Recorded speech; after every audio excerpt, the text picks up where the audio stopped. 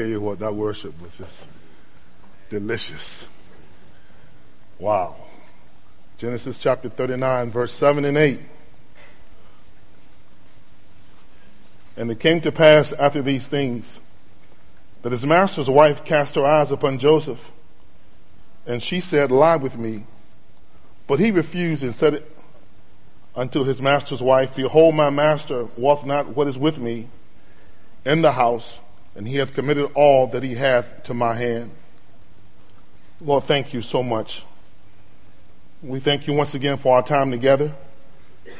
We thank you, Lord, that you're calling us to be men of faith. Lord, we ask for forgiveness for those times that we tried to establish a right standing with you based on our performance and our own human effort. Even after coming to know the Lord Jesus, those times that we trusted our performance to keep us right with you. It's all about grace. It's all about your mercy that you showed to us at Calvary's cross. Lord, we ask for your forgiveness today when we acted like owners, when you made us stewards. And because we acted like owners, we refuse to be generous in giving to others, giving of ourselves and of our time and the possessions that you place under our control. We, in a sense, were robbing you. Lord, we ask for your forgiveness. And Lord, we pray today, teach us from your word. Help us to understand what it really means to be a man of faith in this area of sexual purity. We ask it in Jesus' name. Amen. When we talk about being a man of faith, this has to be included. A man of faith is one who consistently pursues sexual purity. He's one who continually and consistently pursues sexual purity. Here in this passage of Scripture, Genesis chapter 39, verse 7 and 8, we have a very familiar account of one who stood victoriously for the Lord in the area of sexual purity. But if I were to say to you this morning that we live in a sex-crazed culture, you wouldn't be shocked. You know that's true. It seems that all that we do is surrounded by sex.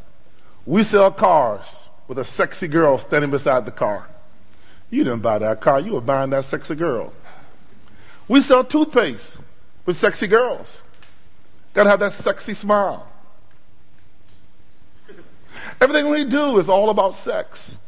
And we are constantly being bombarded with it in our movies, in our music videos, in our magazines, on the billboards, commercials. All we seem to see is sex. It's impacting the world. $13 billion industry, pornography in America. $13 billion a year. It says that 9 out of 10 boys are exposed to pornography before they're 18 years of age. 9 out of 10. 6 out of 10 girls are exposed before they're 18 years of age. And it doesn't just affect the world. Let's not kid ourselves. In this room this morning could be men who are struggling with pornography, but you won't share that with anybody because that's not something you talk about. We battle with it. We battle with it because sex is such a powerful gift of God that when it's not in its proper range, it just overflows and destroys everything it touches. It impacts the church. Christianity Today did a survey of 1,000 Christians. 23% admitted to extramarital intercourse. Professing Christians. 45% admitted to sexually inappropriate behavior. And 1 in 4 men admitted to being unfaithful to their spouses. These were men who said they were Christians. We struggle with the same things that the world is struggling with. 1,000 pastors were surveyed by Christianity Today. 12% admitted they committed adultery while in the ministry. 12%.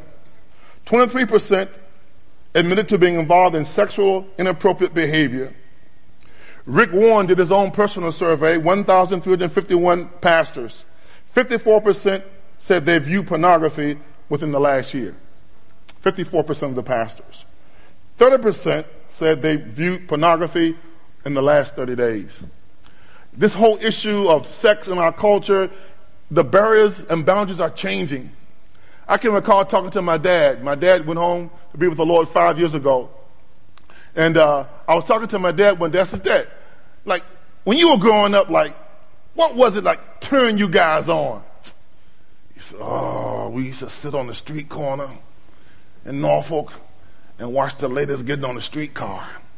And when they got on the streetcar, the man would have to get down and put a stool down, and they'd pull up their skirt, and we'd see their ankles. Ooh.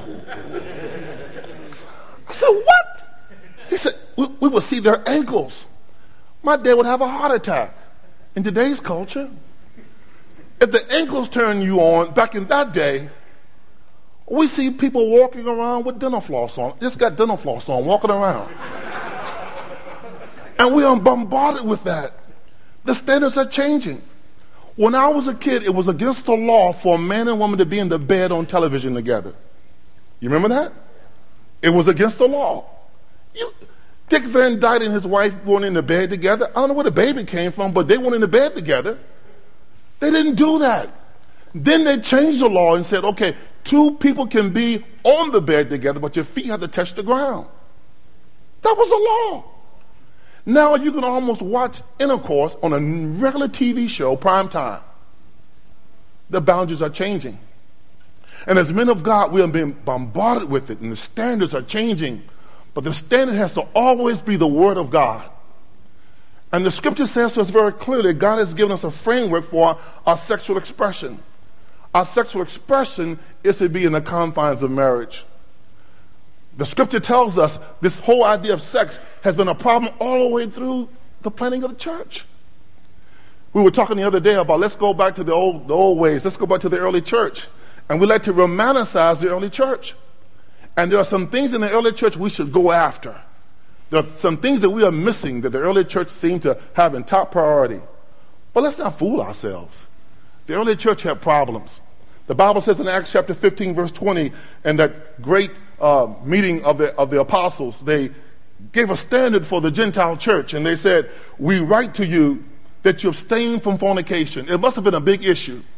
Sexual immorality must have been a big issue in the first century. And they said to these new believers, abstain from fornication. Fornication, porneo, has to do with all kinds of sexual discrepancies, all kinds of things out of God's blueprint. We want you to abstain from that. That's our expectation. Romans chapter 13, verse 13. Behave decently, not in sexual immorality and debauchery. Why would Paul write to the church about that if that wasn't a problem? Paul wasn't just making up things to talk about.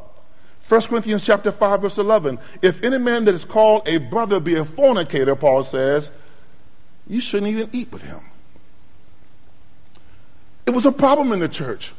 Sexual immorality was a problem for the believers. And in 1 Thessalonians chapter 4, I want you to turn to that because this is a powerful section on sexual purity. 1 Thessalonians chapter 4, we'll look at verse 3 to 7. 1 Thessalonians chapter 4, verse 3 to 7.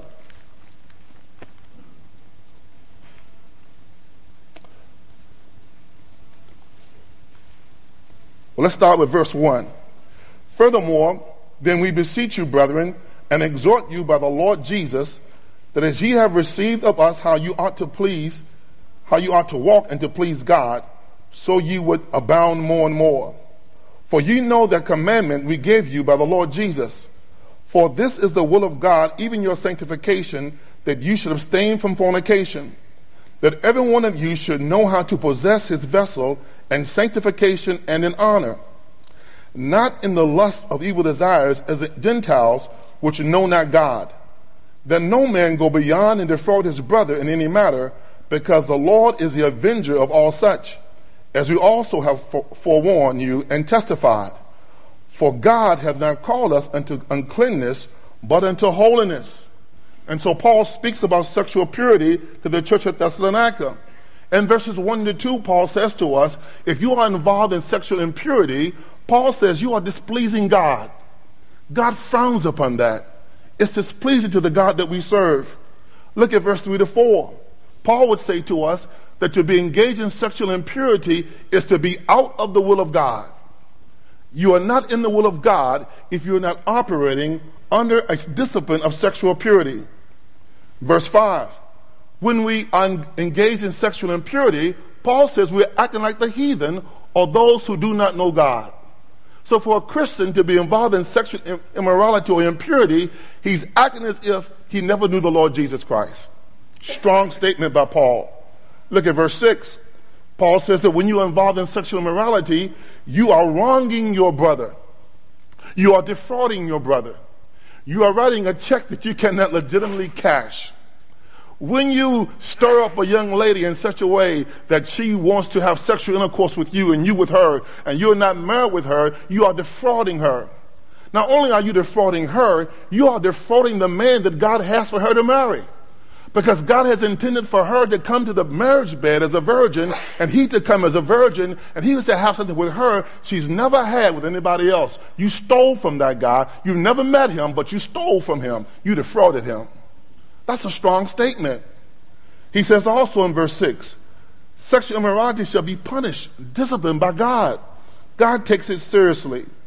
Verse 7, if you are involved in sexual immorality, you are living beneath your call.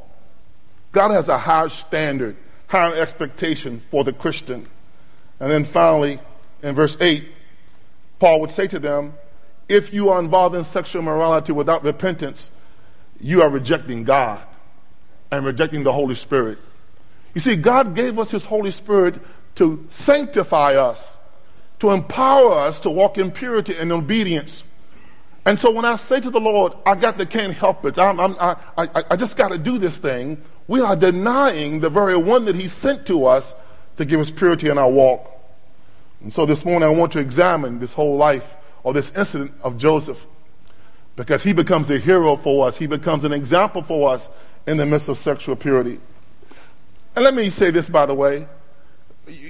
This is a continual battle. This isn't some young guy problem. Stop it. This isn't some teenage problem. This is a middle-aged problem. This is an old man problem. I've done ministry in old folks' homes. I'm telling you, they got problems. I'm coming, brother. I'm coming on in. Going in people's rooms. They got problems. It's a struggle for men. And we've got to be honest, and we've got to deal with it according to the Word of God.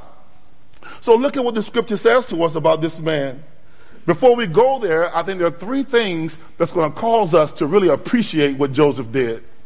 And sometimes we take it for granted, but let's appreciate what Joseph did. Number one is our modern culture. Consider our modern culture this morning. In our culture today, Joseph would be made fun of. Wouldn't he be made fun of in the locker room? Wouldn't the guys talk down about him? Wouldn't the guys question his manhood? In our culture, he stands against our culture. He stands against this pressure to be like everybody else. Let me be honest with you. Some of the things said in the locker room were lies. Some guys talk about their conquest. They ain't done nothing. They ain't done a thing. But others have. And that pressure that our young people go through in the high school and the middle school is real. It's real to be like your friends. And then secondly, we can more importantly appreciate what Joseph did as we consider that biblical context. The Bible says that God gave to Adam Eve. And the scripture says that they became one. And as a matter of fact, God gave a commandment, and the first commandment in scripture is to do what? Be fruitful and multiply.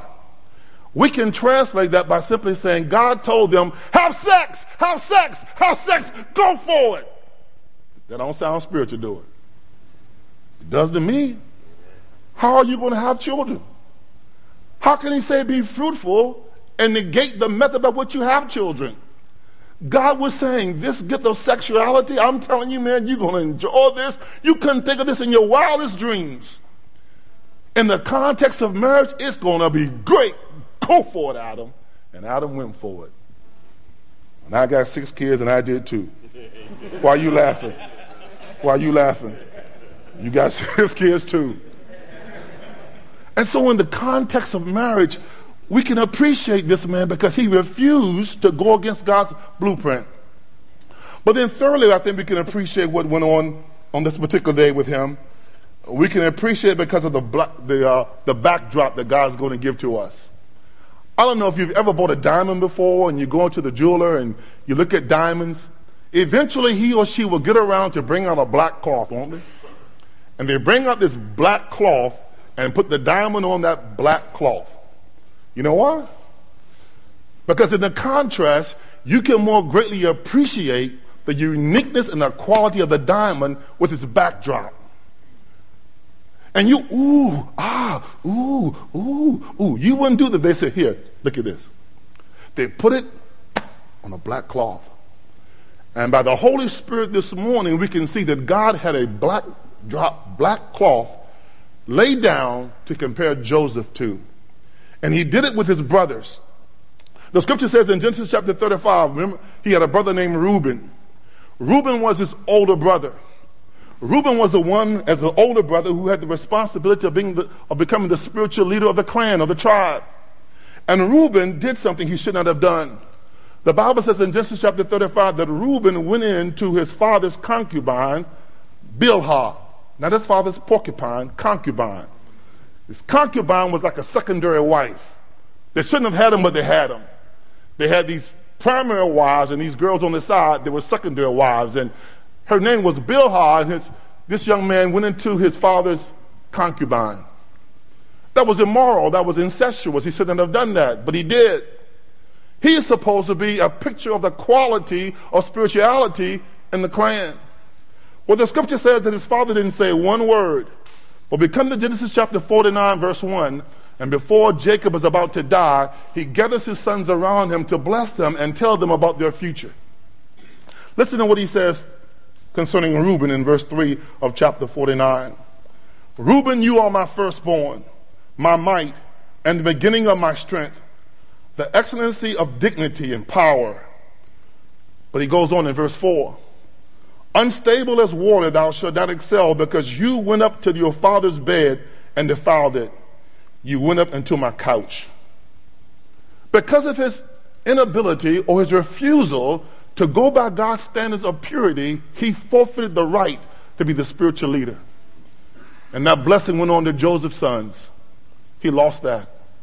Then the Bible tells us in Genesis chapter 28, his other brother, Judah. Judah was the brother of Reuben by the same mother. And Judah was the one who encouraged his brothers to sell Joseph into slavery in the first place. Well, Judah had 3 sons.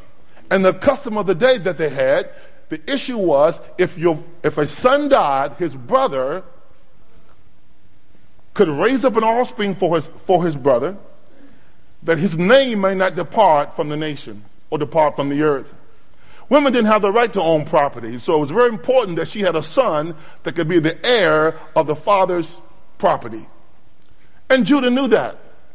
So Judah says to his son's wife, I'm going to hold this son for you, my younger son. When he gets older, he'll marry you, and he'll raise up an offspring for his brother. Doesn't keep his promise. He's out one day, he sees this woman, and she knows who he is, but he doesn't know who she is. Her name is Tamar. And Tamar is offended because she's walking around, she does not have a husband, she has no one to take care of her, and he promised her he could have the younger son. She could have the younger son. So she dressed up like a prostitute, and he sees her thinking her to be a prostitute, and he goes into her. He has sex with her. God points out the immorality of Judah and the immorality of Reuben, even before you get to chapter 39. You know why? They are a fitting backdrop to this man Joseph. His brothers took the track of immorality. What would Joseph do? Joseph stands very differently for us this morning, and I want us to examine real quickly what happened in his life. So we go back to the passage that we read. Here we have Joseph, and the Bible gives us updates on Joseph in chapter 39 of Genesis, verse 1 to 6. First of all, the Bible gives us an update about him socially. As you recall, he finds himself in Egypt, and he was bought there by Potiphar. And so the Bible shows us that he is a slave. Socially, he's a slave. He's at the bottom of the rung. He has much reason to complain, doesn't he? He's a slave in a faraway place. Then the scripture gives us another update on him. In Genesis chapter 39, verse 2, we have a spiritual update on him. One small phrase there, the Bible says that the Lord was with him. I don't care where you are and what condition you're in, what's the most important thing is that the Lord is with you. And we see that in the passage of scripture. It's evident. Look at verse 2 of Genesis chapter 39. And the Lord was with Joseph, and he was prosperous. And he was in the house of his master, the Egyptian. God being with him caused him to be prosperous. Look at verse 3. It was observable, and his master saw that the Lord was with him. People can look at you. People can watch your life. People can see what's going on in you and know God is with you. This guy was a heathen, but he knew something was different about Joseph, that the Lord was with him. Look at verse 4. Because of that, he gives to Joseph promotion. And Joseph found grace in his sight, and he served him, and he made him overseer over his house, and all that he had was put into his hand. Joseph was one that could be trusted. Then the Bible gives us a physical update on him. Here in verse 6, the scripture says in verse 6, and he left all in his hand, and he knew not what he had, save the bread which he did eat. And Joseph was a goodly person and well favored. Or also it could be translated, he was handsome in form and appearance like Brian. He looked good. He was being blessed. He didn't start out in the best of circumstances, but he was being blessed. And then the Bible says in verse 7, verse 10, and verse 12, he now has this temptation. He now has to encounter what it really means to be sexually pure. Verse 7, and it came to pass after these that his master's wife cast her eyes upon Joseph, and she said, lie with me. She saw him walking around the house doing his chores, and she said, that's a good-looking Hebrew boy. Ooh. There's nowhere in the passage where Joseph tried to flirt with her. She saw him and she wanted him. And then we skip to verse 10. And it came to pass as she spake to Joseph day by day. It wasn't a one-time flirt with her. She was persistent. She was after him. Day by day she said to him, hearken, lie with me, be with me. And then in verse 12, and she caught him by the garment, saying, lie with me. And he left his garment in her hand, and he got out. Joseph's response is clear in verse 8. The Bible says that Joseph refused. That's a strong word. This word means that he refused clearly without doubt. In other words, he made sure she knew he didn't want to do it and he wasn't going to do it. See, part of our problem when it comes to being sexually pure, we play around with it. Imagine you're Joseph right now and you're in Egypt and this beautiful woman wants you and no one else is around. She wants you and she wants you bad.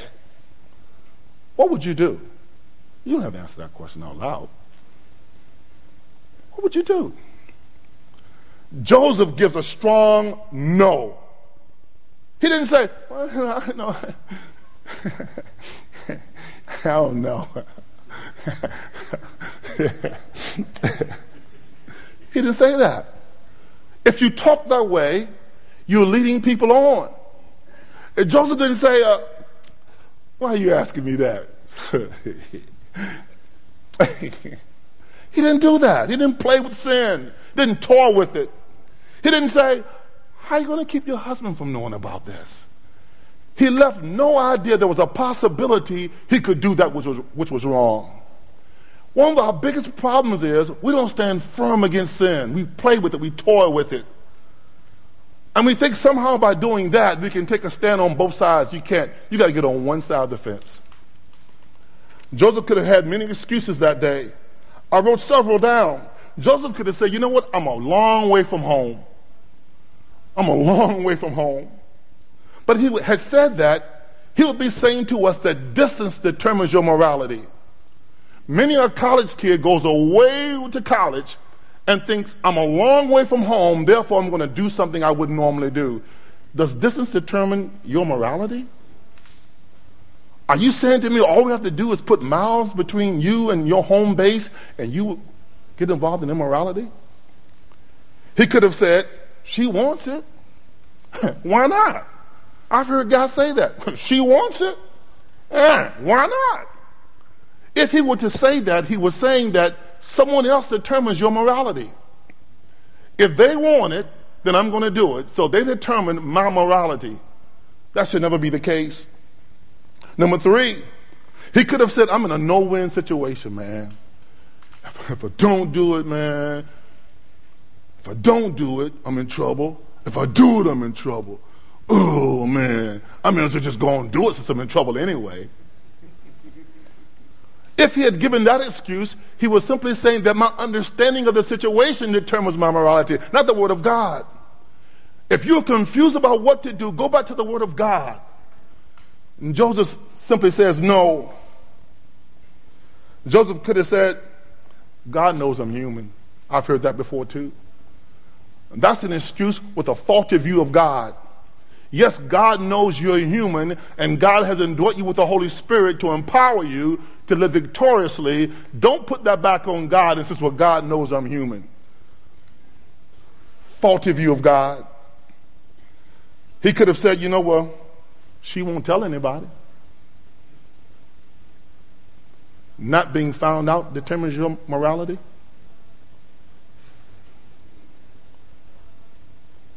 He could have said, you know what? I always wondered what it would be like to be with an Egyptian girl.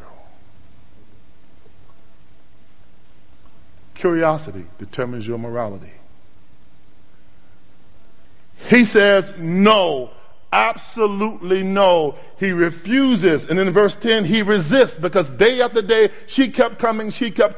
There was a once and for all no that empowered him to continue to resist on a daily basis. And then finally, he retreated. He ran. Take my coat, I'm out of here. There comes a time in your Christian life, it's appropriate to run. It's appropriate to run. My oldest son, Benjamin is a big guy. When Benjamin was in college, Benjamin was 6'3". Benjamin benched 580 pounds. Benjamin ran a 40 in 4.39 seconds. A tremendous athlete. He was a tremendous athlete in high school and in middle school. And then one day I was in the home and I heard somebody on the front porch, boom, boom, boom, boom, boom, boom, boom, boom. And I came out, it was Benjamin. So what's wrong? He said,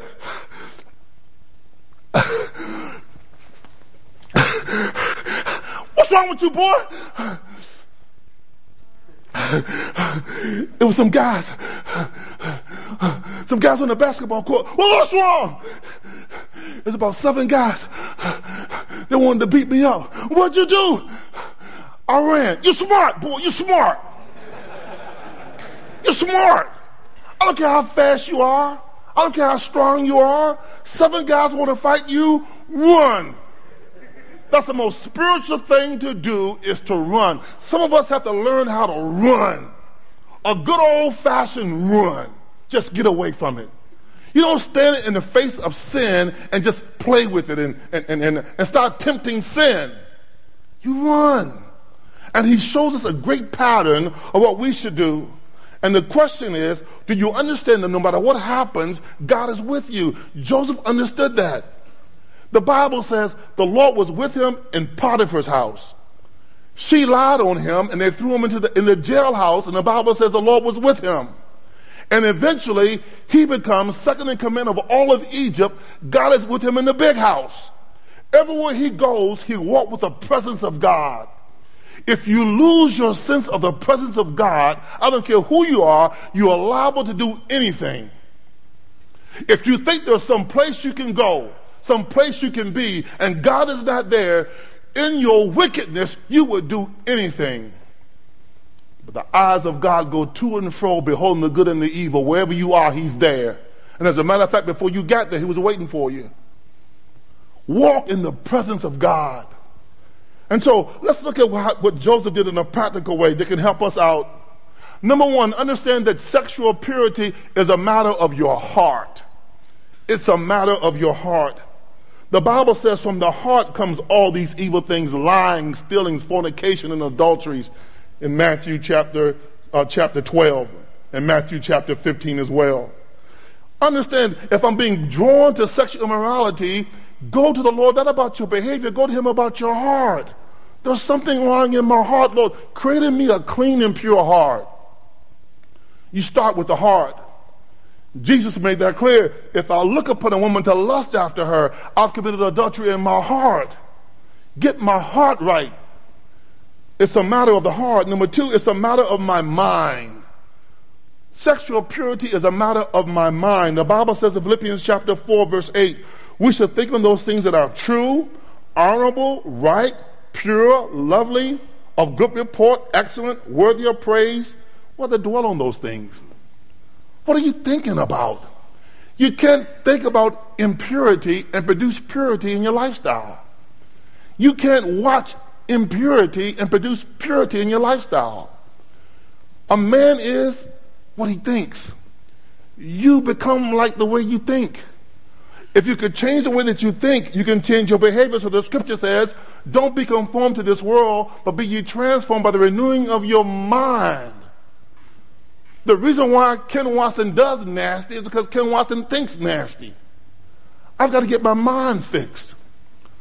You can go to how many programs you want to go to, but the bottom line is my heart and my mind need to be changed. Number three, it's a matter of my will. Sexual purity is a matter of my will. Whenever the Bible gives a commandment, the commandment always operates in a man's will, not in a man's emotions. As a parent, you understand that. You say to your son, hey, Tommy, take the trash out. You don't care about his emotions. You don't care how he feels about it. Well, Dad, could you explain why I got to take the trash can out? And you could explain if you wanted to. You could say, well, son, it would give a nice ambiance to the kitchen if the smell wasn't so odious in the room. You could do that, but you don't care. My will says, take the trash out. Submit your will to my will. Let's get it done. Huh? Oh, I can make you go out in the trash can too. We demonstrate our love towards the Lord Jesus Christ by acts of obedience. Jesus says, if you love me, keep my commandments. He did not say, if you love me, get emotional. Nothing wrong with being emotional. But if your emotions never move around to obedience, you question your love for the Lord Jesus Christ. And so it's a matter of my will. It's a matter of my perspective. Spiritual perspective. We talked about this a little bit this morning. But in Luke chapter 9, verse 23, Jesus says, if any man would come after me, let him deny himself. Great word. The word deny means to disown yourself. I have to have the right perspective about me.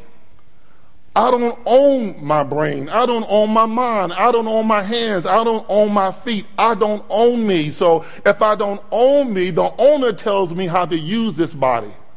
That's important. Change your perspective. And the Bible says then you should be yielding to your members because you've been bought with a price. It's a matter of wisdom. How many times have I sit across my desk talking to a young man and he's trapped by pornography, he's in a trap of sexual immorality because he just won't use wisdom. He wasn't a bad person, he's just not using wisdom. The Bible says watch your company. The Bible says that bad company will corrupt your morals. You keep hanging around people who are immoral, you will become immoral.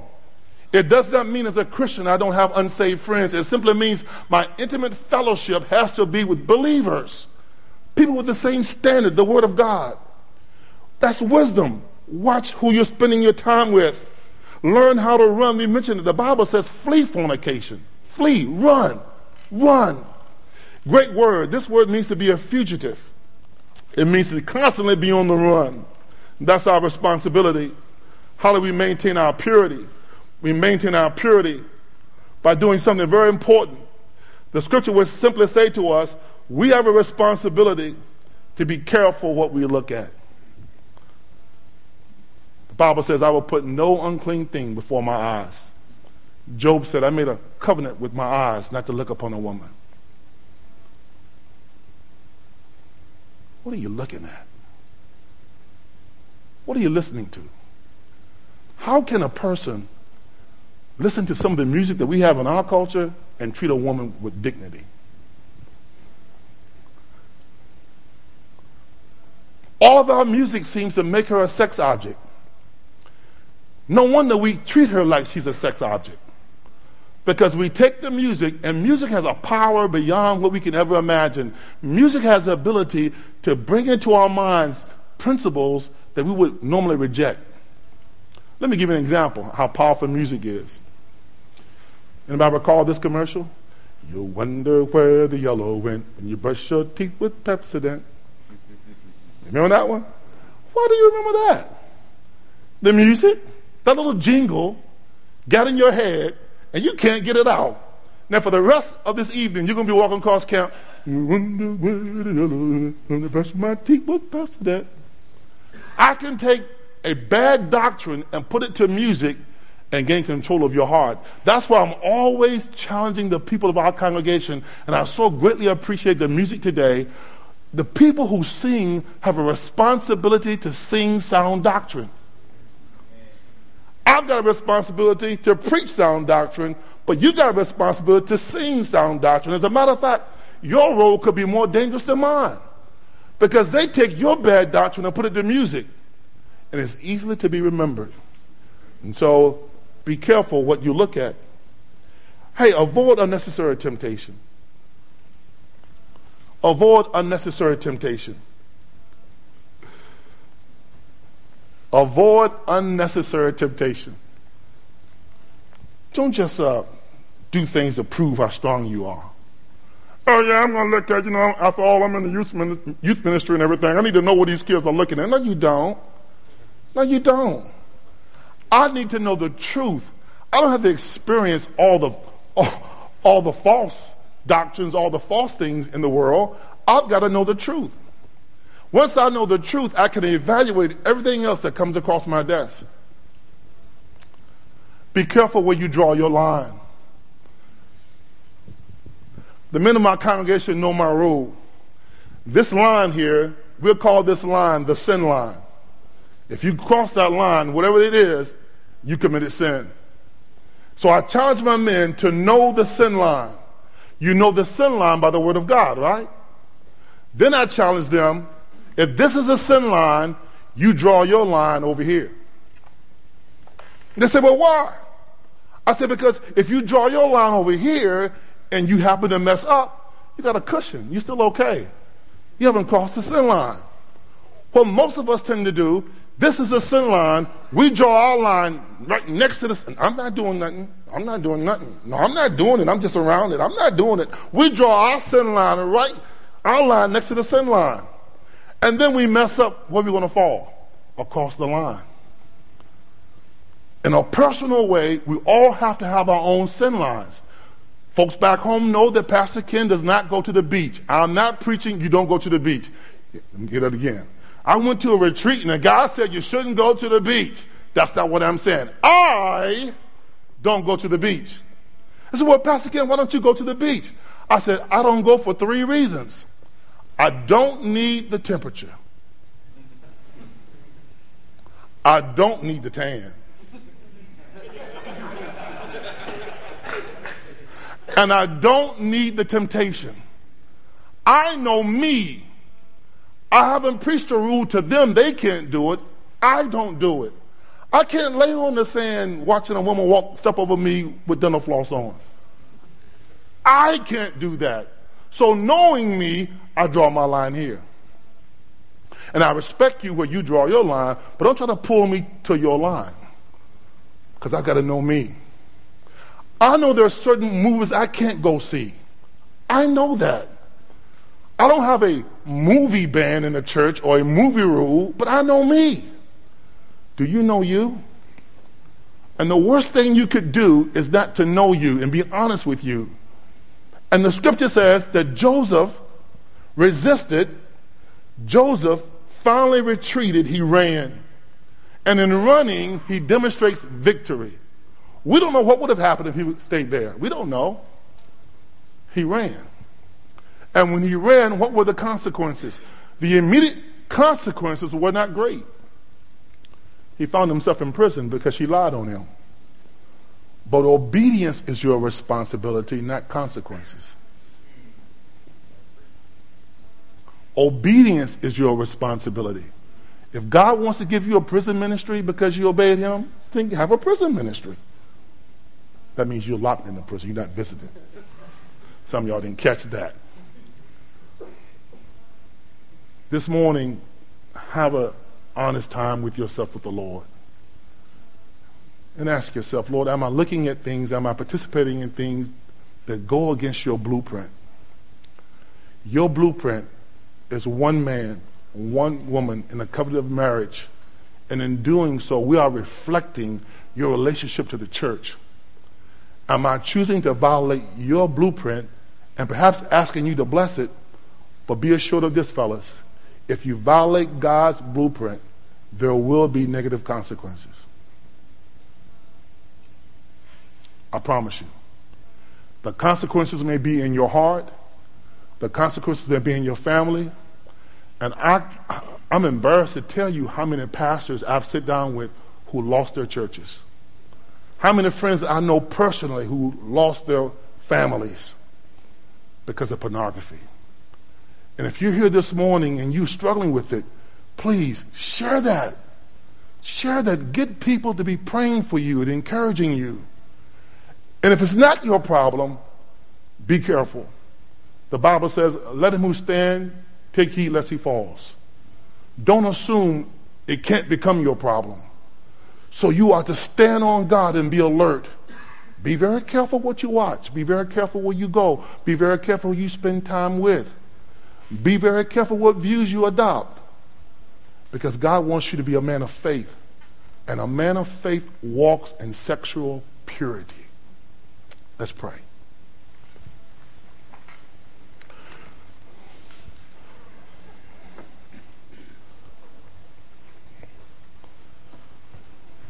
Father, as we sit here today, you know every man's heart. You know every man's struggle. You aren't surprised by our condition. You aren't surprised by our behavior.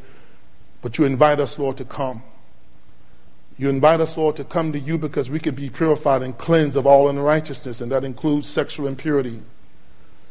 Lord, we know that Satan would desire to be, and he is the accuser of the brethren. He would make us think that we have done something so awful that your grace can't find us, whether we're saved or unsaved. But Lord, you invite us to come, and I pray even as we sit here today that if someone is struggling with it, in the quietness of their heart, they would confess that it's sin. They would repent of that. They would make it known, Lord, perhaps to a brother in Christ or to their pastor or to someone they look up to who would encourage them in the faith. Because you've so clearly said that we should pursue after righteousness and holiness and peace along with those who call on the name of the Lord out of a pure heart. Set us free, God. Help us, Lord, to be clean in this culture.